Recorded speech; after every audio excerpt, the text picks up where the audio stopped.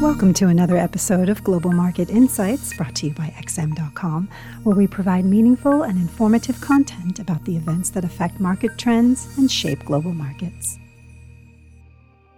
It's Tuesday, the 4th of July, 2023, and you're listening to the Daily Market Comment podcast by Rafi Boyadjian. I'm Maria Pachurdes. Thanks for joining us at XM.com. Markets were generally trading sideways on Tuesday as investors pondered central banks' next moves amid conflicting signals from the latest data and a bank holiday in the United States. Trading in July initially got off to an optimistic start after last week's upwardly revised U.S. GDP data and softer than expected PCE inflation figures fueled the risk rally in stocks. But it seems that the calls for a recession may not have been premature after all, following yesterday's dire manufacturing PMIs globally.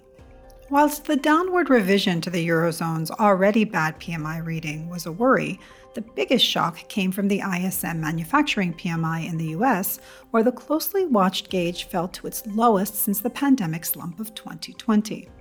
Within the survey, the sharp drop in the prices paid and employment sub-indices raised doubts about the Fed's intention to hike interest rates by at least a couple more times this year.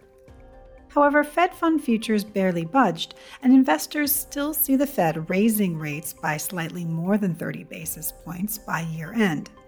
It's possible that over the next few weeks, markets and the Fed will meet each other halfway on where the terminal rate will be set. But for now, with the June jobs report coming up in a few days' time and U.S. traders off celebrating Independence Day, many investors are still sitting on the sidelines.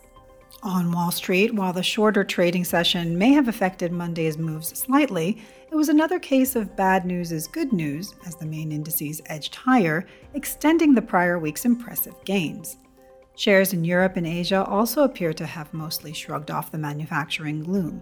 Even the U.S. yield curve inversion deepening the most since the 1980s, when skyrocketing interest rates pushed the American economy into a steep recession, doesn't appear to have frightened the markets.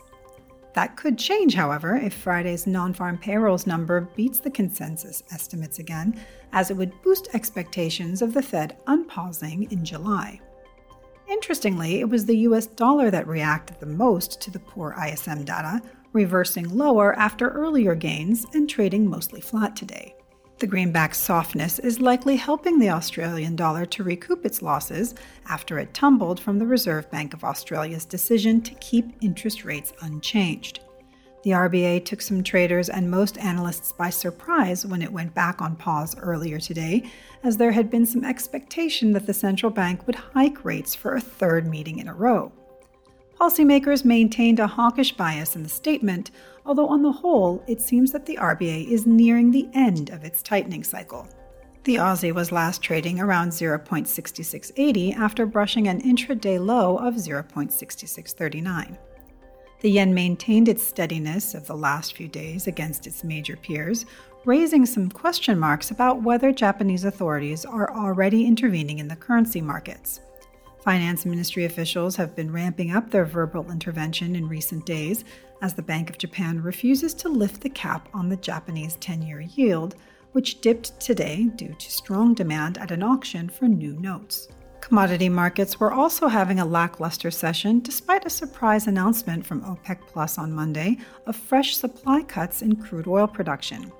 Saudi Arabia decided to extend the 1 million barrels a day of cuts it announced last month, at least until August. But Russia is joining in this time with a 500,000 barrels per day reduction of its own for August. Yet oil prices fell back after a brief spike, and although they are edging up today, it appears that the sluggish demand outlook continues to outweigh concerns about tighter supply. Meanwhile, growing jitters about a recession and a somewhat weaker dollar are likely aiding gold's recovery from last week's 3.5-month lows.